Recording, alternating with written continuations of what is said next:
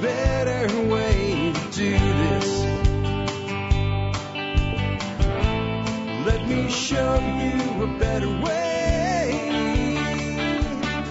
Hi folks, this is Jack Spirko with another edition of Survival Podcast. As always, one man's view of the changing world, the changing times, and the things that we can all do to live a better life if times get tough, or even if they don't. Today is Thursday, August the 9th, 2012, and this is episode 956 of the Survival Podcast. I got a great show for you today. It's not often I get to bring you something completely new, at least completely new to me and probably completely new to most of the people in the audience. We set up this interview about a month and a half ago, and when I did, I didn't realize exactly how cool this was going to be. My guest today is going to be Mike Hughes, and he was a Season 3 finalist on Top Shot. He currently runs a company called Next Level Training. They offer training and training products. And I thought, well, that's great. We got another great guy, obviously a very competent shooter to be a finalist on the show like Top Shot, and he's got a training company, so this will be great. I found out, though, as I began to research pre-show, do the pre-show research I do with everybody, that he has a product called a SIRT. And a SIRT is spelled with a S-I-R-T, self-indicating resetting trigger. It is a very cool training product. I'm going to tell you right up front today that after this show was over, I negotiated a deal with Mike to get a huge discount for Member Support Brigade members on all of the products that they sell for what he calls self-diagnostic high-volume firearms training, including the SIRT. And that is available at nextleveltraining.com, and the discount code is already in your Member Support Brigade. The discount code, folks, is 20.5%, 20.5%, call it 20 points. So it's a huge discount, and these are high-end training tools that run from a couple hundred to $300 or $400. So that discount on one item pays for an MSB for a year on its own. So it's a great thing, and I wanted to tell you a little bit about the SIRT before I bring Mike on, so when he starts throwing the term around, it makes sense, and he'll explain it a little bit deeper. I'll do that right up front, even before I do the housekeeping and all. The SIRT, again, shot indicating resetting trigger. These are available as handgun mock-up. So this is like a mock-up handgun, completely inert, cannot harm anybody. And they fire a laser, but they fire with the trigger control, magazine release, everything is exactly the same as, like, let's say a Glock 17, a Glock 22, that type of thing. And they got more models coming out, most popular handgun models. And again, the trigger functions the same way. That's very, very important. It allows a person to train with, and I'll let Mike go deeper into it, but train with the identical weapon and know exactly where their shots would have hit, be able to train for 5 minutes after work, before you have your first beer, without any danger, without going to a range, what have you.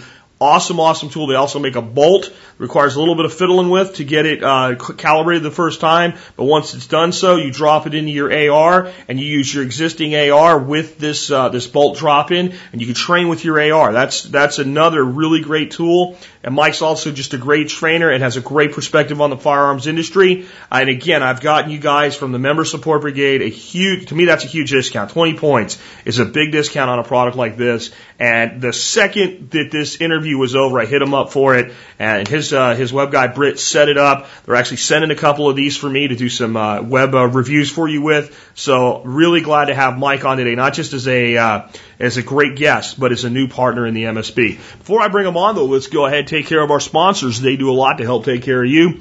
Sponsor of the day number one today, silverandgoldshop.com. Hey, have you paid attention to where the economy's going? Have you looked at the national debt clock?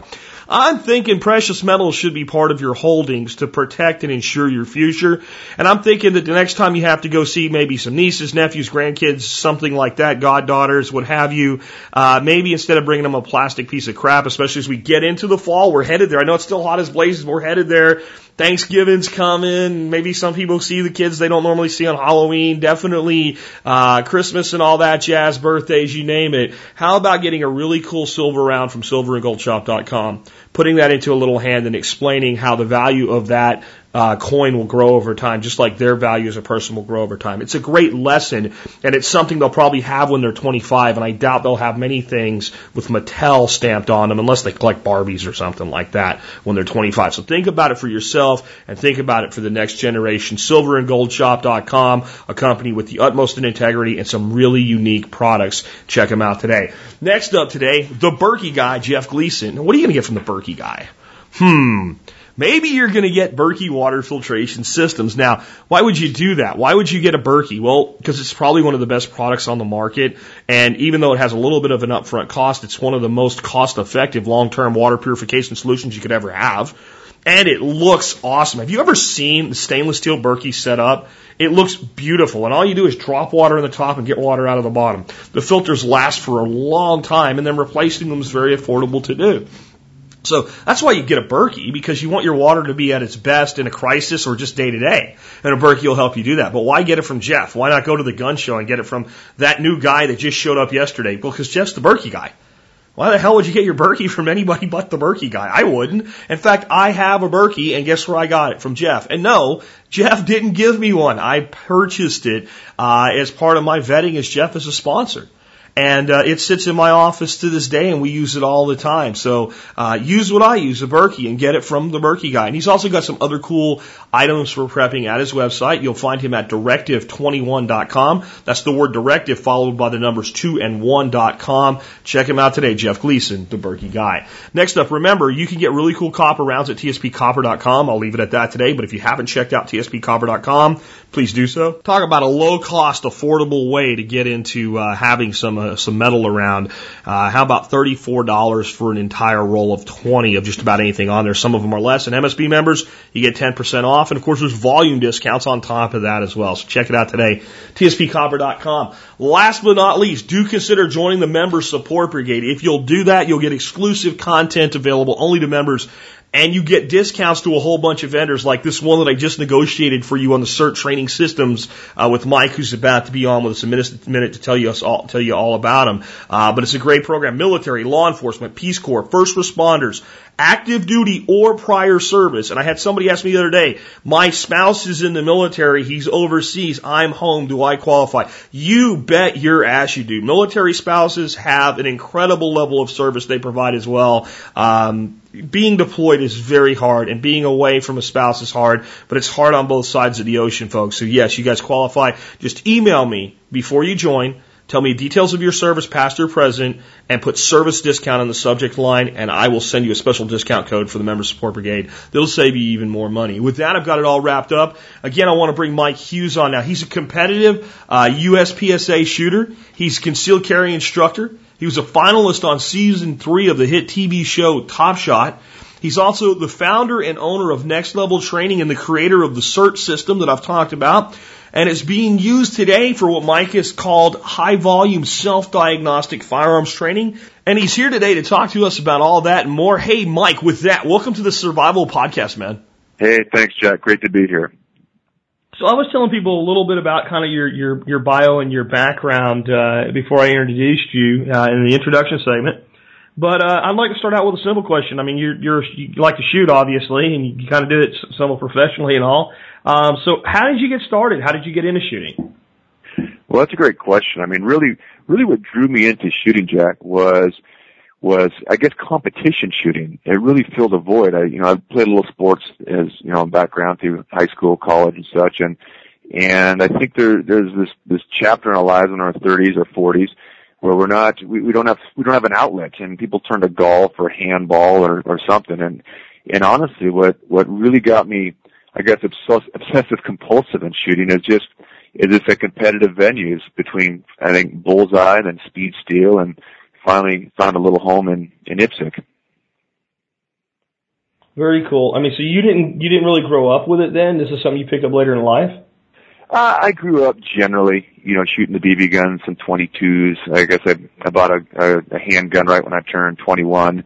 But at that phase, I would shoot probably like once a year, twice, maybe 4 times a year. You're a plinker then, right? Yeah, plinker, not structured. I guess a mild defensive shooter, handgun, home defense, but not near the volume, I would say I do now. You mentioned competition, and my thing that I love about shooting is I don't really care if I shoot better than the guy next to me. I feel good when I do, but it's not really my big thing. My thing is always shooting to try to do better than myself the prior time. That's what does it for me. So I have read, your stuff that you wanted to talk about here, and you wanted to talk about something called high volume self-diagnostic training. So that sounds very cool to me. Can you explain what that is? Absolutely. And you hit it on the head. I mean, all competition is really about yourself. I mean, even like, say when the Olympics that happened, you'll take like a runner or Michael Phelps or whoever. I mean, they're competing against themselves. They know what their times are. I mean, I bet you if they run a bad time and they still got a gold, they're going to like, oh yeah, it came out, but geez, what happened here? Like, why did I screw this up? So it's always, all about yourself. And that's the beautiful thing with shooting. I mean, you can quantify a lot of your skill sets. We'll talk more about this in a second, but I mean, you can quantify your draw and your reloads and then not just get good at drills, but really get fundamentally good at those skill sets.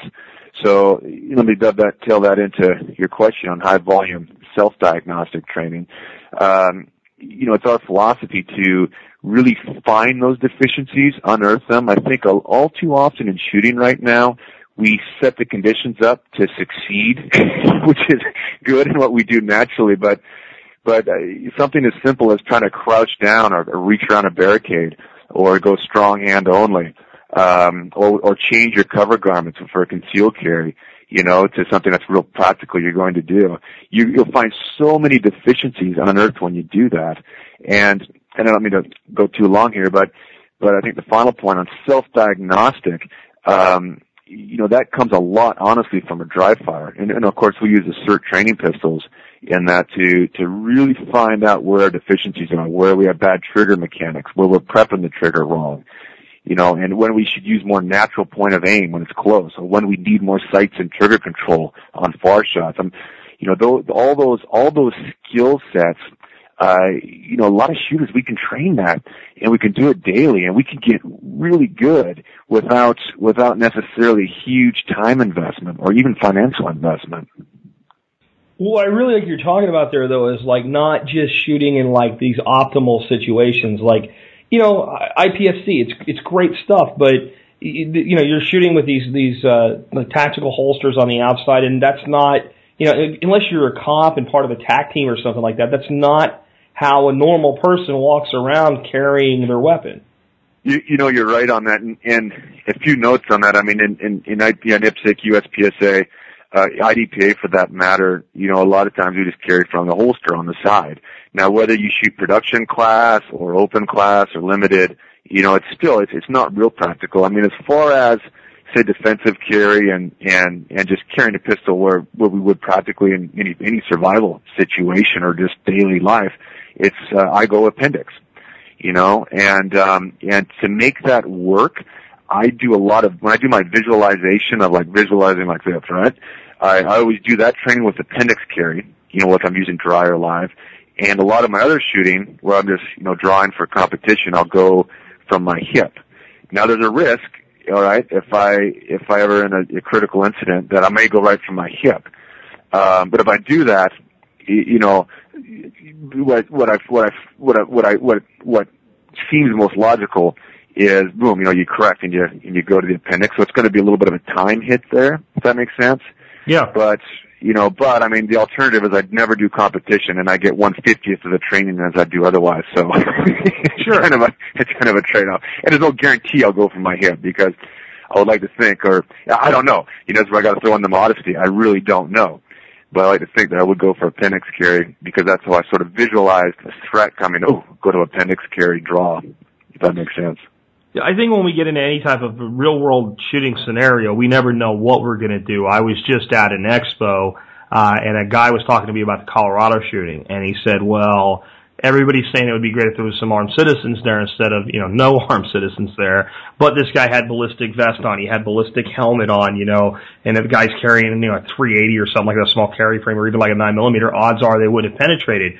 So if you were there, what would you have done? I said, well, I'd like to think what I would have done is started taking out his legs, but I can't guarantee you that's what I would have done. But at least it's in your head when you train constantly that there's certain things that you adjust and correct for. And none of us really know if we would. We don't. I mean, it's one of those things like, is some training meet threshold for some kind of a crazy incident like that with someone highly prepared? I mean, it's one of those, I guess it's one of those things too, we can sit back and pontificate a lot on that. My philosophy on that is I'm going to carry, Glock 19, carry the appendix. They say that, there's these signs that say, no gun zones and all that, which is a whole nother debate and discussion. As far as the preparedness for that situation, Jack, I think honestly, I'm a big advocate of working little scenarios, amongst your friends. With our SIRT pistols, for example, there's a protocol to this for safety, but, we have a cleansed area. We clean, there's no weapons whatsoever, not even ballpoint pens in our pockets. And we're all fairly well disciplined, we're extremely disciplined on that. And we work little scenarios on one another and far shots and distance and with moving. And to me, that is a huge, huge way to bring all those skill sets together, because all the mechanics we work in high volume, we chunk that. So when we think draw, shoot, there's not a lot of thought going into that because we work on mechanics so much. Now the decision-making process and hitting moving targets and distinguishing threats, I mean, all that can come into play. It's not a big amount of setup. I mean, in 2 minutes you can set that up and get some of that training in. And it's a lot when you're sitting around your friends at the barbecue, instead of just, again, talking about which is the best caliber, 40 versus 9 or whatever, 45. You know what I mean? It's like, come on, fellas, grab a cert or what have you and do the safety protocol, get trained up. I mean, make sure that's logged in and get some reps in on that, and you learn so much from that. Again, it's the same concept of looking in some ugly mirrors, because you get your coat snagged, you trip over a rock. I mean, it's awesome to see where our deficiencies are. We almost got to have that attitude of knowing, like, wow, when we screw up, it's not necessarily bad. Yeah, absolutely. Now, you actually run a school called Next Level Training. What made you decide to do that professionally and start training people yourself like this? Yeah, well, really, our main revenue stream, our main thing is a training equipment. Those are the CERT systems, a shot indicating, resetting trigger. I'll tell you what started that. I mean, my background, I was a mechanical engineer and a patent attorney, and in trading hours for dollars, I was a full-time patent attorney for about 10 years, actually. And when I started shooting, what I noticed is a lot of the skill sets in shooting were not really about the boom, the recoil management.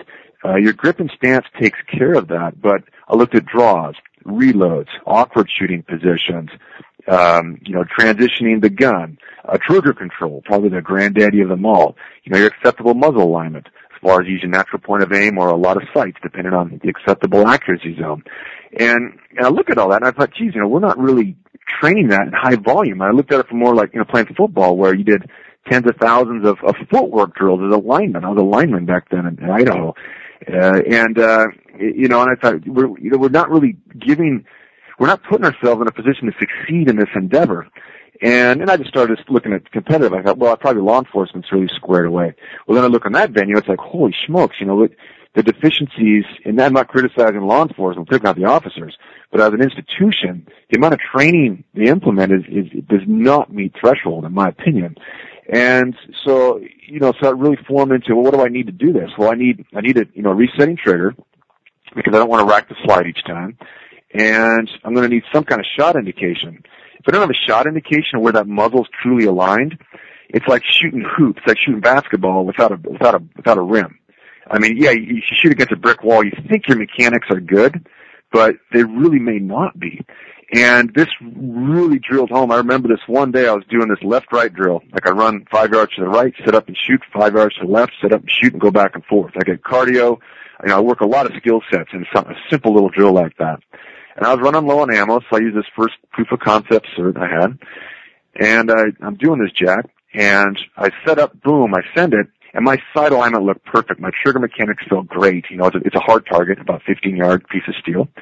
And I missed it completely. The laser was off. Well, I checked the laser with the sights. It was dead nuts on. It didn't, get dropped and get miscalibrated. So this was a huge revelation for me, because a lot of people think like, oh, I'm doing good form with this dry fire. There are so many times I'm shocked when that muzzle, the alignment, where the barrel's pointed, it goes off some random direction, whether I didn't have enough awareness of the sight so I needed it, or whether it was a trigger mechanic deficiency, or I pulled off or something like that, all those things can surface, and if we don't have that feedback,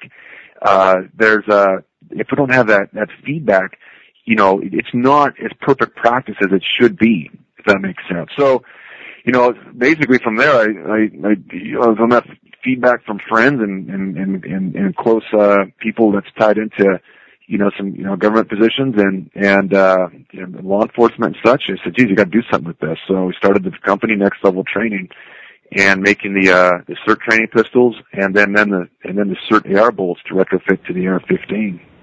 Yeah, and we've kind of tossed that around, and it's probably my fault because I've been looking at your site in preparation for the interview. But I didn't really ask that you fully explain exactly what a CERT is. So could you give people like a understanding of exactly what makes this a unique training tool? Well, I'll tell you, it's incredibly simple. I mean, it's built from the ground up, so it's no retrofitting to your live fire gun. So it's just an inert replica gun, same weight, same center of gravity.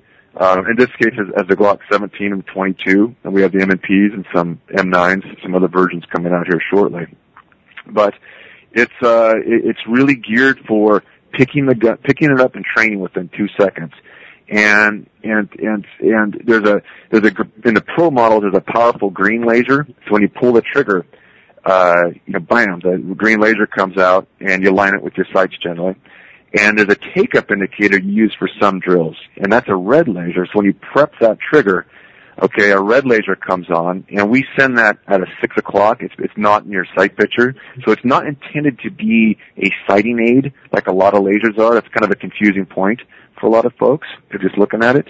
It's just to say when you're taking up that trigger. I'll circle back on why that's critical, but really the concept behind it, and that's kind of why we say, Jack, where it's designed from the range, not from the cubicle, because the little features like being able to pick it up and train right away.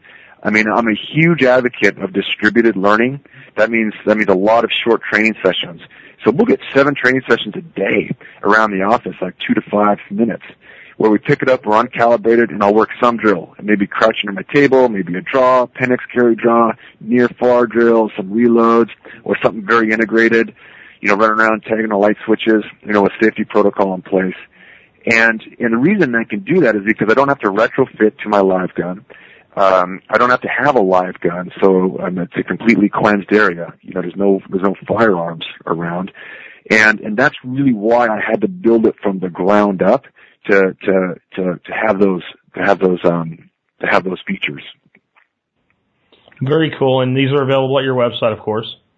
Yeah, website, and of course we got a lot of dealers and codes and such, and NRA instructors. We have a relationship with the NRA to, for a lot of those instructors, they use it in their courses, and you can use the codes to get discounts and such. But yeah, absolutely, it's available. Very cool. Now, I wanted to actually talk a little bit, if we could, about your experience as a TV star. You were actually a finalist. I believe it was season 3 of Top Shot. Yep, that's correct. Yep. What was it like competing in that environment? Oh boy, that's a rough gig. As my buddy Britt, our CFO in the company, Britt Lance, says it, Mike, this is probably the worst environment you could be in. I mean, you're locked away. There's no room for personal growth in there. Right? You can't bring anything in. No cell phones, no books, no internet access or anything like that. And here you got to engage with other people and such, and you're locked away for 6 weeks. You don't train. I mean, you see a little bit of training there, which they do. That's kind of what it is. I mean, it's not high volume at all, and you step out and you compete. I definitely like the element of just stepping into something different and just having to adapt to it. Whether it's throwing a knife, a rock, or what have you. It's kind of cool because there's so much downtime up to that. You're sitting in wait for a few hours, and it's just like, okay, we're set up, ready, set, go, bam. So that's a unique probably element I'll never get again. But it's a great show. It's fantastic. It promotes firearms in a positive light. Production quality and the creativity on the stages is just pretty amazing. And I think the best thing about it, Jack, is I've seen so many people. Generally, when I travel, I do a lot of travel, and I'll sit next to someone, and they maybe recognize me, and they say, "Oh my gosh!" and they know that they've seen the episodes, they know it, and here this person, this lady, for example, never shot a gun in her life, and so that's the benefit to that show. It promotes firearms in a positive light to a massively large audience, much bigger than I think the current industry really touches. So, I mean, I actually really have enjoyed shows like Top Shot. Also some of the build shows, like, the one, I can't think of the name of the show, but the company that's featured on there is Red Jacket. Because I think it is important that we start to get a message out that guns are not some big scary thing and make it a more mainstream topic, because there's been a lot of anti-gun propaganda dropped on us for hundreds of years, honestly, but really heavily in the last 20 or 30. And that is very encouraging to me to see these shows like this, because it makes me think there's this one guy, I can't remember what his site is now, but he has an AR-15 standing in a corner in a gun safe with a light on inside it. And it's loaded, locked and loaded, ready to go. And there's a web camera on it 24/7, 365. And the thing at the bottom says, "We're waiting for this gun to commit a crime." And I think it's important that we get these positive messages out like that. And that's a kind of a little quirky thing that guy did. But these shows, I think, are really helping people who otherwise would have had zero exposure, get some exposure. Most of the people are gun nuts like us, right? But I think there's a lot of people starting to watch these shows that maybe really knew nothing about firearms. You're absolutely right. And, and it's keeping this balance, I think. I mean, we have to understand the Second Amendment is not about hunting. The Second Amendment is about keeping the government in check. So we can't lose sight of those very fundamental principles. But at the same time, we don't have to be, come across with that message too excessively. I mean, we can look, guns are an absolute fantastic endeavor to master. I mean, it's a great skill of speed and accuracy and body control, and it's a great endeavor, whether you take it as a sport or just a activity you do with your family or kid. It expands your circle of influence. I look at it. My Glock 19, I got a 50-yard circle of influence to putting a little projectile within an 8-inch diameter, very consistently on a lot of different conditions. That's kind of how I look at it. And of course, there's a defensive element, home defense, and I think it's the biggest thing, which again, this is a big thing to crack the code on, but to get people just more self-accountable, and firearms are one way of doing that. But in the bigger picture, it's how do I drive to a hospital faster? How do I have some preparation for some kind of adverse condition, whether it's a massive earthquake, something like just to have some bleach ready, have some extra food ready. There's a lot like where your passion lies. So, I guess to bring this back in focus, I mean, guns, there's a lot of messaging we can do, I think, to the broad populace. And I take umbrage when someone says, well, it's, people are, a lot of, guns are never going to take off as a mainstream sport because it's just not politically correct or this or that or whatever. And that's kind of BS. We can't just sit on our laurels like that, because there's 52 million handgun owners in the U.S. That's almost not to mention there's guys out there competing for and winning gold medals in shooting sports right now as we speak. Absolutely. And unfortunately, that's not the kind of pistol craft action with high calibers like I would like to see because of international issues of that and such, like an ITSIC competition, but that's just unfortunate. But yeah, that's absolutely, I mean, it's, those sports, those endeavors are fantastic. And when we make our training a little bit more well-rounded, right now there's a little bit of a dichotomy with defensive shooters and competitive shooters and such, but the reality is in competition shooting, we're mastering the mechanics. And when we chunk those together, it dovetails nicely into defensive shooting, where you have to bring in these other elements of the decision-making and the ability to perform with really any weapon, a very fungible skill sets, works in any environment, mental state, or stress level. and then kind of merge all that together so you can, be highly competent, highly safe, highly proficient with rifles and pistols. I've also always said it's probably the best thing in the world we can do for the Second Amendment is to take anti-gun people to the range and let them shoot. I think the biggest problem most of those people have is they really don't know anything about guns. They're afraid of them. It's scary to them. And the reason they're so up for banning them is because of ignorance. And when you take them out and get them to shoot and give them some confidence, they start to understand the purpose of a firearm in the first place. It can be anything from putting food on your table to defending your family to protecting your community. And when a person's empowered that way, all of a sudden it starts to matter to them.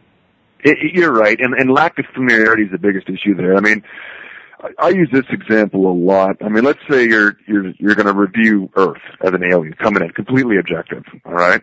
And I'm going to describe it to you and give you a report. Say, well, they have these items, they're used expanding gas, they're called guns, and they send a projectile, but you got to load it, you got to do this manipulation racket, and then you point it and pull the trigger, and here's a safety. Oh, okay. That's an interesting device, it's used for this and this purpose. They also have these other things called, wheeled vehicles or transports, or they're cars. And they pass each other at like 60 miles per hour. And if you do a motion where you look down and turn left, boom, everyone in the car dies and the other person. If you can kind of imagine, you swerve off, run into a truck, simple swerve with the steering wheel, a little negligence. You see what I'm saying?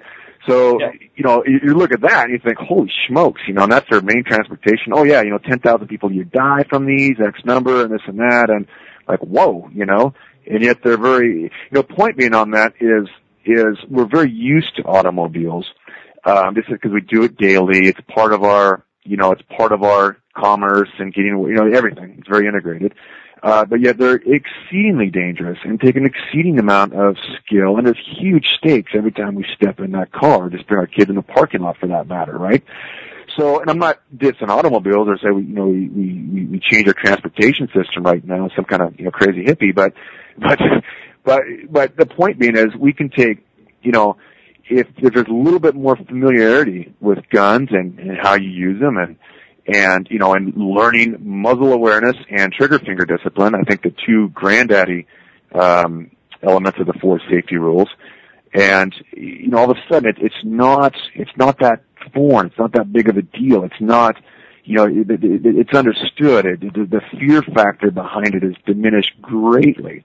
And there's a lot of drills, and that's why I'm a huge advocate. I'm not trying to plug our product too much here, but of using our certs, because you get that in the hand, it can't go bang, and not to again, to talk about female shooters who are new may have a little bit more apprehension, all right, but generally, sure. not to be improper there, but you put that and if they sweep you with the muzzle or don't get their finger off the trigger, you just, you correct that. So they build in those skill sets, those safety skill sets. Then you can work the mechanics. And then I'm not kidding you can get into, quote, advanced stuff so quickly as far as a little bit of movement and decelerating and shooting and have, do drills where you have live targets pass in front of one another. So you learn, not to muzzle, sweep that person. And you're doing it, and with cert pistols, it's completely inert, completely safe. You're not doing force on force. And all of a sudden, their confidence level goes through the roof. You go live, double plug, you learn how to manage that recoil with proper grip and stance. And in a very short amount of time, you can get a very gun-hating person proficient. They get it. They're safe. They're orders of magnitude safer. And they're on that glide path to not only pursuing pistolcraft potentially as a lifestyle, but not to bash it, to really understand it and not sabotage it. Yeah, I completely agree, and I'll tell you, as a person who's taught people to shoot myself, when you put a gun in the hand of a person who's not confident, it makes you kind of on edge as a trainer. Yep. Because I don't know what this person's going to do. They could turn around and shoot me if I'm not on it every step of the way. So I'm more intense as a trainer, where Yep. I've never used one of your certs, but they look absolutely awesome as a tool. But I've done it with airsoft, and if I'm wearing glasses, if you shoot me with an airsoft pellet, I'm going to be pissed. but I'm not going to be dead or going to the hospital. And it makes you as a trainer a lot more relaxed, because my wife's actually sitting here listening to this training, and she knows that if she does, when we're out training, if she does anything that I find unsafe, even a little bit, I'm kind of onerous. But that's because lives are on the line. You just don't do certain things. And like you're saying with an inert tool, you still don't let the student do those things, but you're not crapping a brick every time they get close to doing one of them. So that makes them more relaxed, so they learn better. That's exactly. I mean, that's exactly it. It's and you can, and sometimes it's good to get that training off the range beforehand, where they're still a little bit more comfortable. And I'm an advocate, once that environment's set, of really pushing the envelope. For example, I'll do like a circle drill where they circle in front of one another.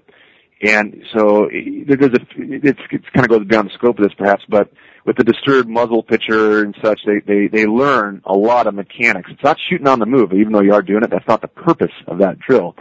But one of the main purposes is learning muzzle awareness and trigger finger discipline in the sense of getting it off the trigger, not within the trigger guard at all, and along that high slide position. And, doing that drill with new shooters, you can talk about, the four safety rules, the NRA rules to the nth degree and the cognitive level, but until you get into that tactile, that hands-on level and that effective level where they see the ramifications of that, because they'll screw it up. They'll sweep themselves, they'll sweep each other, they'll sweep their legs and someone in front of them. And you remind them firmly but gently, not so firm like a jerk where they start to really, not liking the whole environment, the whole process.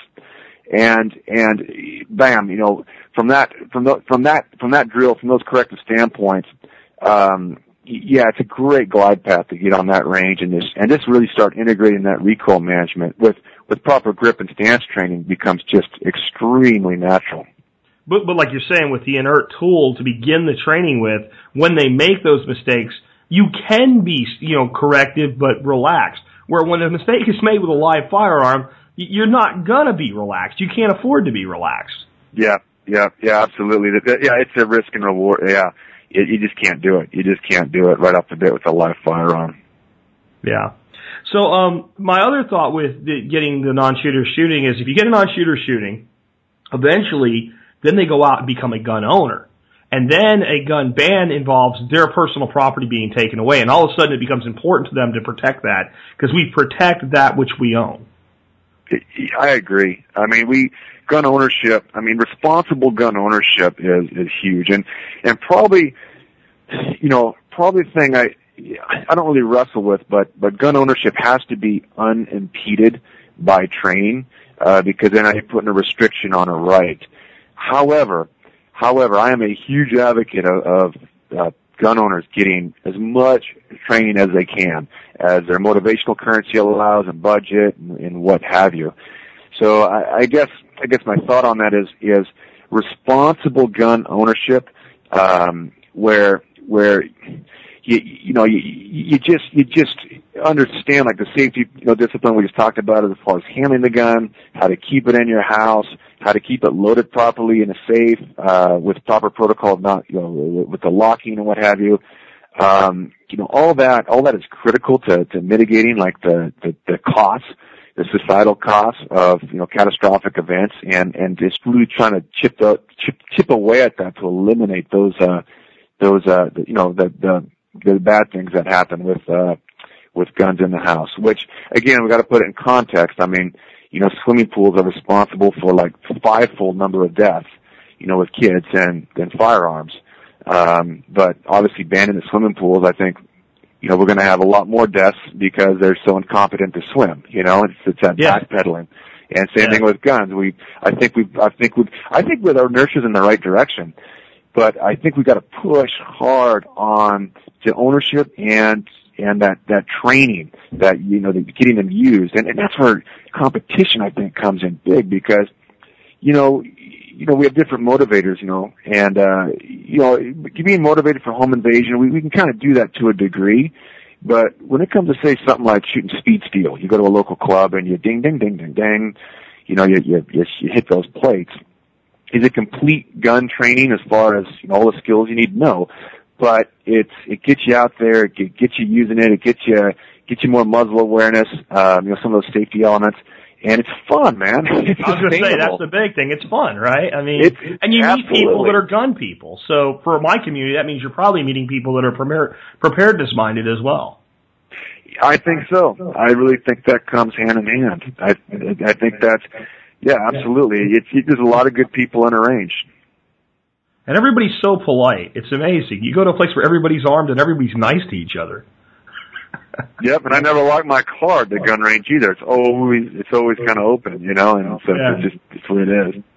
Yeah. Now, on your training, you have something called Certification Camp, and it's spelled SIRT, which is this training tool that you guys have come up with. Tell us about that a little bit.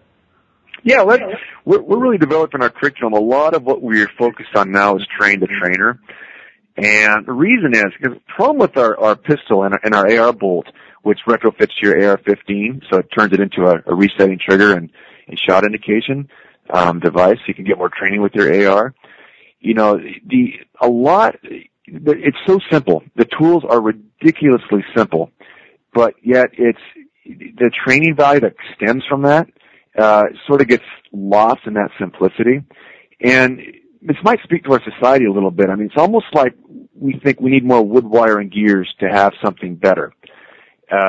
Take all the machines like back in the 70s and 80s for workout, like we have all these machines. Well, now CrossFit comes along and look at the kind of workouts we can get with a bare minimum of equipment, and now granted, like there's surgical use of a lot of technology, and there's times we don't, we just don't need it. I mean, Michael Jordan didn't need a whole stadium and a whole court to get where he was.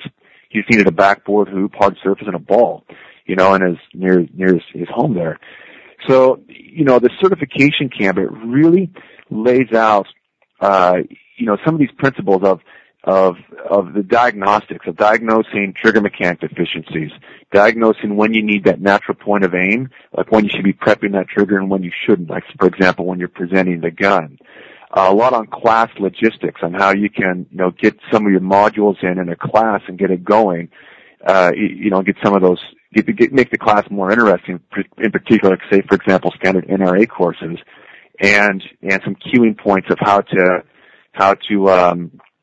get what you want out of the students, or even simple drills like hitting the front of the muzzle to simulate some recoil and missing it every now and then so they get apathetic to the recoil, so you don't, because you don't contract more muscles or less when the gun goes off. So there's some progressions you can do, baby steps to bring someone in a perfect glide path to manage the recoil. So point being, there's a lot of little modules in that course. It's a 2-day course, mainly really geared towards instructors and trainers. And we're looking at reworking that curriculum right now to be a little bit more specific on the law enforcement side and an NRA instructor and what have you. And you guys, for people that maybe can't travel to you guys do video training as well? Yeah, I'll tell you what we're looking at. I mean, right now, it's hot, it's just out, is these e-learning tools. And, e-learning's been out there, but really all it is more interactivity. Like you click this, then you get this result. So instead of just doing just files, like, pumping out just 3-minute, 5-minute, 2-minute videos on YouTube or anything, that's old school. Now I think the next phase is, okay, I got that, boom. Let me click here, and that interactivity, again, it makes it fun. We got to be real on this stuff. I mean, we got to be engaging to all shooters, to make this training sustainable, and also, intermixed with that can be little tests. I'll tell you one thing I see, like, across the board with pistolcraft, and where it's even utilized professionally, is people don't like to really, as I say, show their ass. And that is so critical for personal growth. And so there's something about doing some drills, recognizing deficiencies in private. And I know everyone's like big tough meat eaters and all this and that, but that's great. But I see a huge issue with. I always put it this way to people. Just go ahead and understand that you're going to make mistakes and don't be embarrassed by them, because if you didn't make any, you'd be rich as hell and be the top shooter in the world. So as long as you're not that guy, we can all accept that we're all going to screw things up from time to time. Yeah, exactly. But saying that and then having it implemented where people are truly willing to hang it out there, and it was kind of like on Top Shot, it's kind of the epitome of that show. You really hang it out there and you show your tail to 2.5 million people. Yeah. Plus they do stuff like, okay, you're a great shot with a pistol, but here's a bow and arrow you've never seen before and stuff like that. Yeah, exactly. It's like,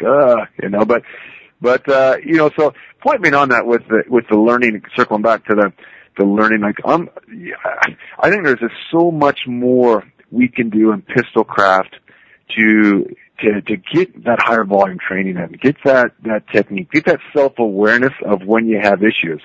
So, for example, if you're, hitting it and you have what we call the laser sweep, we want dots, not dashes. That's generally a trigger mechanic deficiency. Oh, I didn't know I had that. Well, how do I remedy that? Well, let's make every rep better. Here's some cueing points, how to engage a trigger, and here's where you aim for it on the back part of your hand, and, try that. So you're breeding all these skill sets into subconscious competence. Because, let's face it, when it comes to shooting for this competition or for your life, you're not thinking, you gotta rely on these neural programs you're programmed in, which do this high volume training. Yeah, absolutely. And I think that you're really onto something there, because I know for a fact, I've talked to certain audience members about going to training. Frank Sharp Jr. at Fortress Defense is one of my sponsors. He does a great, entry-level pistol tactical training course. And I've talked to people that have just flat out said, I don't feel that I am good enough with the gun yet to go to a training like that. I don't want to be surrounded by everybody and holding people back and be like that guy or that girl in that class. And my response has always been, just go. They're great at it. Sometimes, as a trainer, sometimes a guy that doesn't know anything is better than the guy that thinks he knows something as a student. But I think if people could take trainings like this and develop some confidence, it would lead to an overall better experience. And most importantly, some people that would never go eventually will. You're absolutely right. And again, there's that little bit of apprehension, because here's the big issue, Jack, I see in the gun industry is it's almost like we're fighting over this small pie. Not us, for example, but instructors are out there and fire, even companies and equipment, Completely agree. We've got to grow the pie. I mean, get Susie Homemaker out there, get her shooting speed steel with her husband. It's fun. I've seen that a lot, like where these empty nesters will come out and somehow they got into it. And this is with no marketing. No marketing of speed steel, and they love it. They get a 22. It's inexpensive. It's not obnoxious. They're working a lot of good skill sets. And it's affordable. It's affordable, all those things. And, and the problem, and there's a lot of issues too, like all of a sudden, but you're not, we're training this and this and that. It's like, yeah, you're not. But, it's a start. I mean, we're moving it, we're chipping it further down the fairway in the right direction. And it's, it's a big nut to crack. I mean, it really is. Yeah, I mean, it makes me think, it seems unrelated, but it's the exact same thing. I had a good friend of mine that passed away a year ago, was a fishing guide. And there was all these fishing guides on this one fishing forum that was kind of local to the Texas area. And a lot of them liked each other. You could tell a lot of them hated each other because they were all getting their business from this one forum. People would come there to find places and hire guides. So they were fighting over this little bitty group of people. And I'm like, a lot of you guys live in and around Dallas-Fort Worth. There's 6.2 million freaking people there. Some of them fish. You might want to go out and market to them a little bit.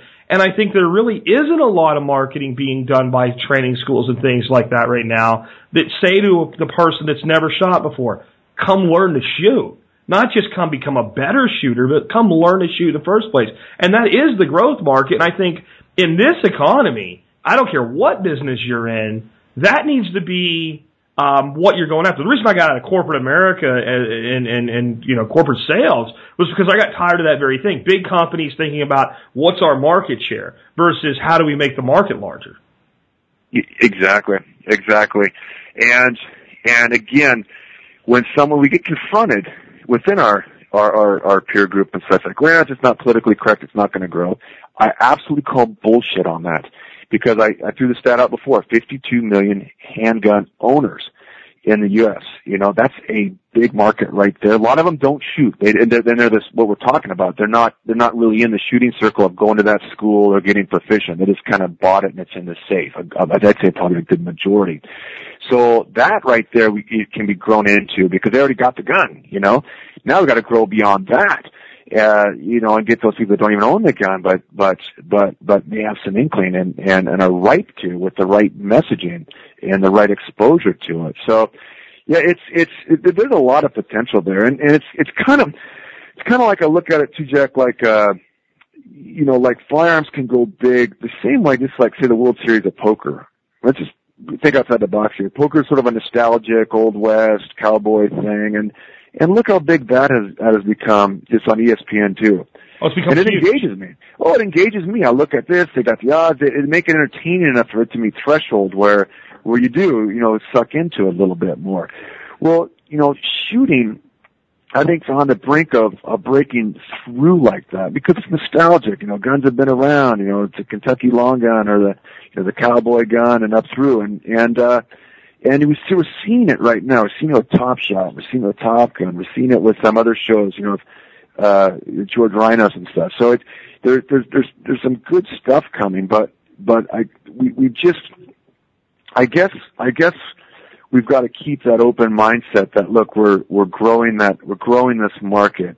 You know, we're not all, you know, trainers aren't, you know, fighting over this small little piece of pie. Yeah, and I think there's an opportunity that's also part of the problem. When I was a kid growing up in Pennsylvania, if I wanted to shoot, I walked out my back door and I shot. And my dad still lives in that house. And you can sort of still do that there today, but it better be a 22 or something like that. If you start ringing rounds off with the 06 or something like that, somebody's going to call somebody and complain. When I was a kid, you know, I'm only 40 years old, so this is not that long ago. I'd walk up the mountain with a 22 on my back, and as I'm there was like cut through some neighbors' yards and all, a shortcut over to this mountain I used to walk up of. And if anybody saw me and did anything, it would be like a neighbor like waving me over because they had a groundhog they wanted shot. And today, if I went to that same place and walked that same path, they'd probably call the police. So it used to be that, especially in rural America, there were just plenty of places where people could go shoot. And today, that has collapsed down a lot more. So there's not as many places for people to just go out and shoot. But for trainers and range owners, to me, that spells a lot of opportunity if they make what they have available a little bit better known. And frankly, instead of like a lot of people fighting for the little pie, I think we need more ranges, more trainers, more businesses like this entering the space so there's enough of a market growth opportunity so that it kind of the rising tide all boats thing. I agree. I mean, I agree absolutely. And, you know, it's just like we have all these golf courses around and nothing against golf, but to me, those are potential shooting ranges. Well, and then you have to ask yourself, how big of a sport would golf be if we got rid of 90% of the golf courses and there were only 10% of the courses left for people to play on? Even if people liked it, if it was a lot more expensive, a lot harder to get a tee time, whatever, people would play less golf. I'm with you. I have no use for golf. In fact, this is like a thing, anybody that's out there that's like a salesperson or whatever, I used to travel New Jersey and places like that, and it was hard to bring a gun with you, but there were ranges there, and I had clients that would want to play golf, and I'm like, let's just go skeet shooting, or go trap shooting, or go, you know, shoot field clays or something like that. And I would take clients, and it was neat to them. A lot of them had never shot. You rent a gun, they have a safety officer there to explain everything. You don't have to bring anything with you, and that introduced people, and it was different. It wasn't another game of freaking golf. That's fantastic. No, that is, see, and that's the kind of thing, that's kind of the grassroots efforts we need, in the shooting committee of bringing people out there. And, you know, and that's where I don't shoot speed steel, but I'm very fond of that discipline because it is low barriers to entry. The 22 is all you need. It's very immediately reactive. You can even use a buckmark, or, you know, any kind of pistol with a dot on it, a red dot scope, so that you gotta learn sight alignment and stuff later, but, you know, it lowers the barriers to entry again. And bam, you know, it's fast, it's fun, there's not a lot of setup in between, like, you know, overhead you have with USPSA and everything. And I swear, like, to me, I think one of the shooting sports that could really take off and become mainstream, which I would love to see a lot of ranges and more ranges open up and utilized, is speed steel. Yeah. I'd like to see anything with reactive targets, silhouette. I don't care, because I know for a fact, working with people, like working with my wife, we shoot paper. She's like, okay. But if I set up like just a few little wood blocks out our back door and hand her a Ruger 10/22 and they're flying through the air, she enjoys it more. And whatever gets people shooting, as long as it's done safely, is fine with me.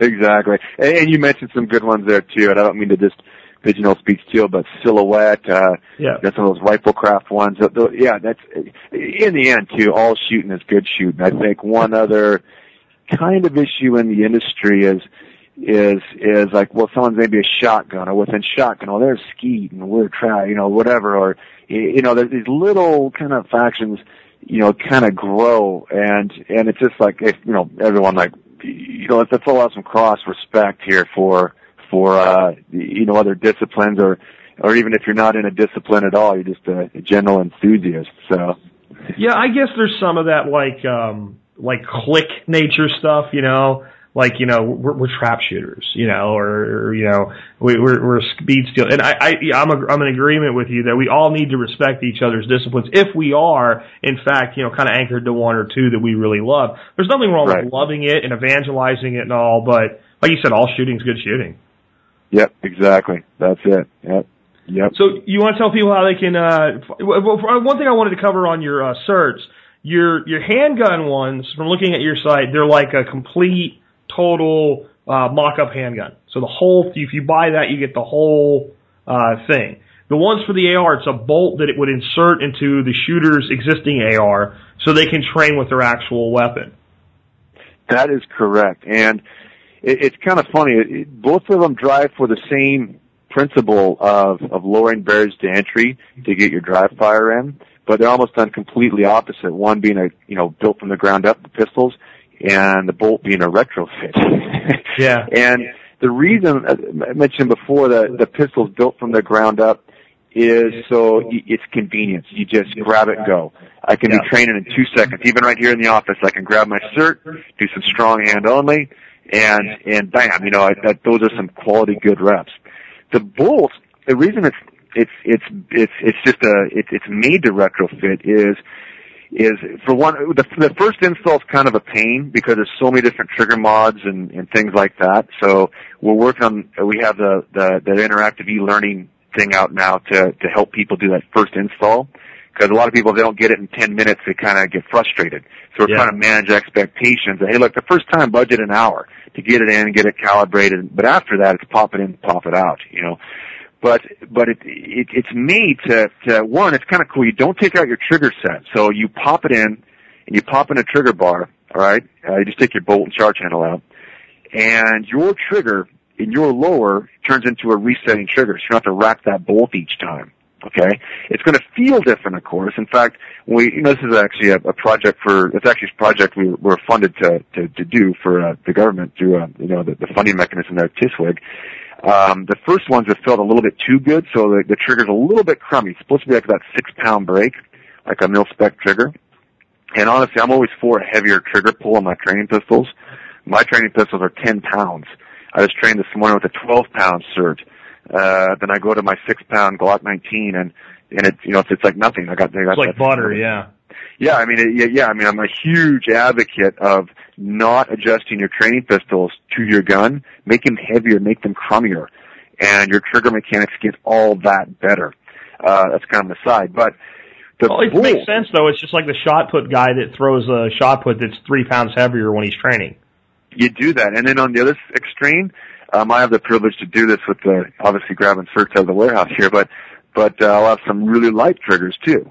And I'll really hammer that speed. It's kind of like using, like if you're swinging a baseball, sometimes you put the rubber bands like in towards the direction. So you actually go faster as you whip your hands. So you're whipping your hands, and it almost, there's some weird neurological stuff I think that goes on there.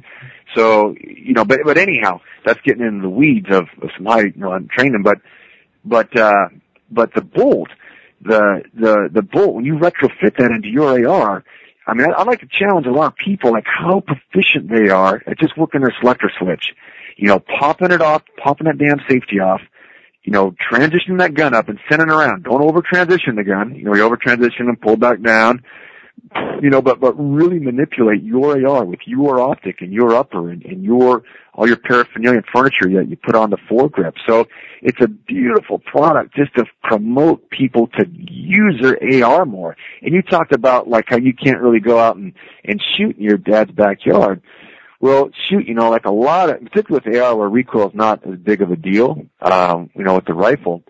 Think of all the manipulation skills you can get, as far as just like, doing some awkward shooting, working your offset around a barricade. So, a lot of times you think that you see it with your scope, boom, you send it, and there's a laser pulse, right in the barricade, right in front of you, if that makes sense, because we don't have respect for that 2-inch or so offset. So there's just a ton of training we can get with our AR, and it makes it fun. I guess that's the thing, And again, a lot of people are macho, want to, maybe say that. But the reality is, like, when it's fun, I do way more rifle craft now because of that bolt. And honestly, I'm not a rifle guy. I'm infatuated with pistols. Rifles don't flip the switch like a pistol does. So it's a cool product. I'm not trying to, make a plug here, but I'm just really excited. It's fine too. I want people to know about it because I think most of the audience would have had no idea had we not had you on the air that this even was out there. Yeah, we haven't really done the hard marketing push on it. It's kind of been organic. And honestly, we're trying to, the biggest deficiency we have in that product right now is that initial install, because people want it, they want it in there right now. And we're trying to manage expectations. Say, look, you gotta, it's gonna take a little bit of finesse. Mess around with it for a while the first time. You do. You got, like, there's a little pin in there. You got to lengthen and shorten because everyone has a different, because you're retrofitting to every AR, right? And think of the different ARs and trigger groups and lowers. I mean, it's the lower, things are not really truly mil spec. So, we're trying to crack the code on make it, retrofittable to that large number with a minimal amount of intervention from the end user. So we're cracking the code on that, for sure. But it's cool, man. I'm excited on that product because it's, I just envision people using their AR, so much more, and working from like your primary to your secondary with your pistol and dropping it and while you work that safety and going from strong shoulder to weak shoulder. There's so much to train with that manipulation, which honestly we just don't do. And I understand it because I hated dry fire with the AR, before this product. It was boring. I crack, I click, and I gotta undo it, I gotta rack that charge handle back again and click. It's just like, I guess it's boring. But all of a sudden it's fine for trigger control exercises and stuff like that, but it's not realistic training because, well, there's a reason we made it a semi-automatic carbine instead of you're basically using it like one of the old Swiss straight pull bolts. It's not designed to be used that way. It's not, definitely, and it's more, the training. I mean, training has to be complete. So there's no, training scars. I mean, it's clicking and racking a bolt. Would you do that, under stress? I don't know. But really, honestly, it's more, I mean, think about it. If you break it down, if you're going to pick it up, and I like to break it down like this, Jack, like our training has to be cut down in like 2 to 5 minute increments. Mm-hmm. I mean, really, let's just be realistic. I mean, you got Little League, you got, like this show, you got this, you got to work out, we got to stretch out a little bit, we got to do we got all these obligations. Cut the grass, Yeah, exactly. Get the kids to school. We have these things called lives. They get in the way of everything. Exactly, and it's all important. We got to be realistic on this stuff. So how do we crack the code on training? And it's not just, okay, here's something, you got to drive this. There's all these bookends, the bookends of overhead of drive here, do this, set this up, these out of pockets, this planning. Shit, it doesn't happen.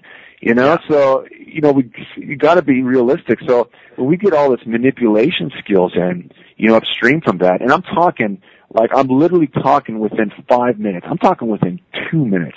You can get some training in within 2 minutes. A little bit more for like the AR, cause you still gotta put it somewhere and work logistics out on that a little bit of how you manage that in your house or in your garage. But, then the other big element of that is make that training sustainable it has to be rewarding. We have to kind of see gains. And if you have the right protocols, some of the material we're putting out now, you recognize your deficiencies. And when you go to the range, you may only have 50 rounds, but in 90 minutes, you can spend 50 rounds. You could be sweating your tail off with drills, and you do a lot of dry and live fire. There's some protocol to that, and you get an immense amount of you training in that, say, for example, hour and a half, out on the range. So it's exciting, man.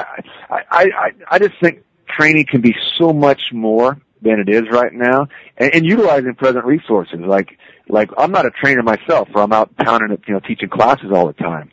I'm more of a, I'll train people, but I usually experiment on them, like some different drills and such, to see what kind of responses. Mm-hmm. So, it's kind of our business interest to support trainers out there all the more. So it's kind of a cool spot to be in. Absolutely, absolutely. Well, I appreciate you being with us today. You want to tell people your website so they can get by there and check out all your cool stuff? Yeah, absolutely. It's nextleveltraining.com. Just Next Level Training, all one word. Or you can also search in there CERT, CERT Training Pistol, CERT Bolt. That's SIRT for shot indicating resetting trigger. Check it out. I have a ton. We have a lot of training content and videos, like a ton were put on there, and our new material, we're the more interactive interface. I'm really excited on that, because now I think we're getting to a whole new level where end users can kind of just log on, check it out, and start along a path of recognizing their deficiencies, remedying them, and continuing that kind of cycle, that motivational cycle. Well, absolutely awesome. And I'll put links to Mike's website, his blog, his Facebook page, all that good stuff in the show notes for you guys today as well. And again, Mike, thank you for being on the show with us today. Oh, thank you. It's my honor. My pleasure. All right, folks, and with that, this has been Jack Spirko today, along with Mike Hughes, helping you figure out how to live that better life if times get tough, or even if they don't. It's in our food these days, it's on our TVs. Sometimes we forget we are what we eat. I don't know the answer. It's like there's nothing I can do. It's the price we pay, I guess, when we follow all the rules. There's a better way to do this. Let me show you a better way. You don't have to be another face in the crowd.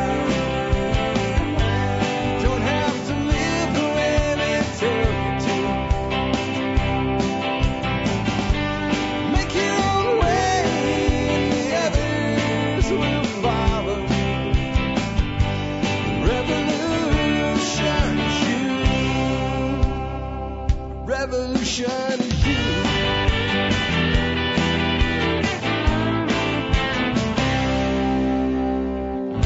Someday we'll realize our children just can't pay. 'Cause nobody up there cares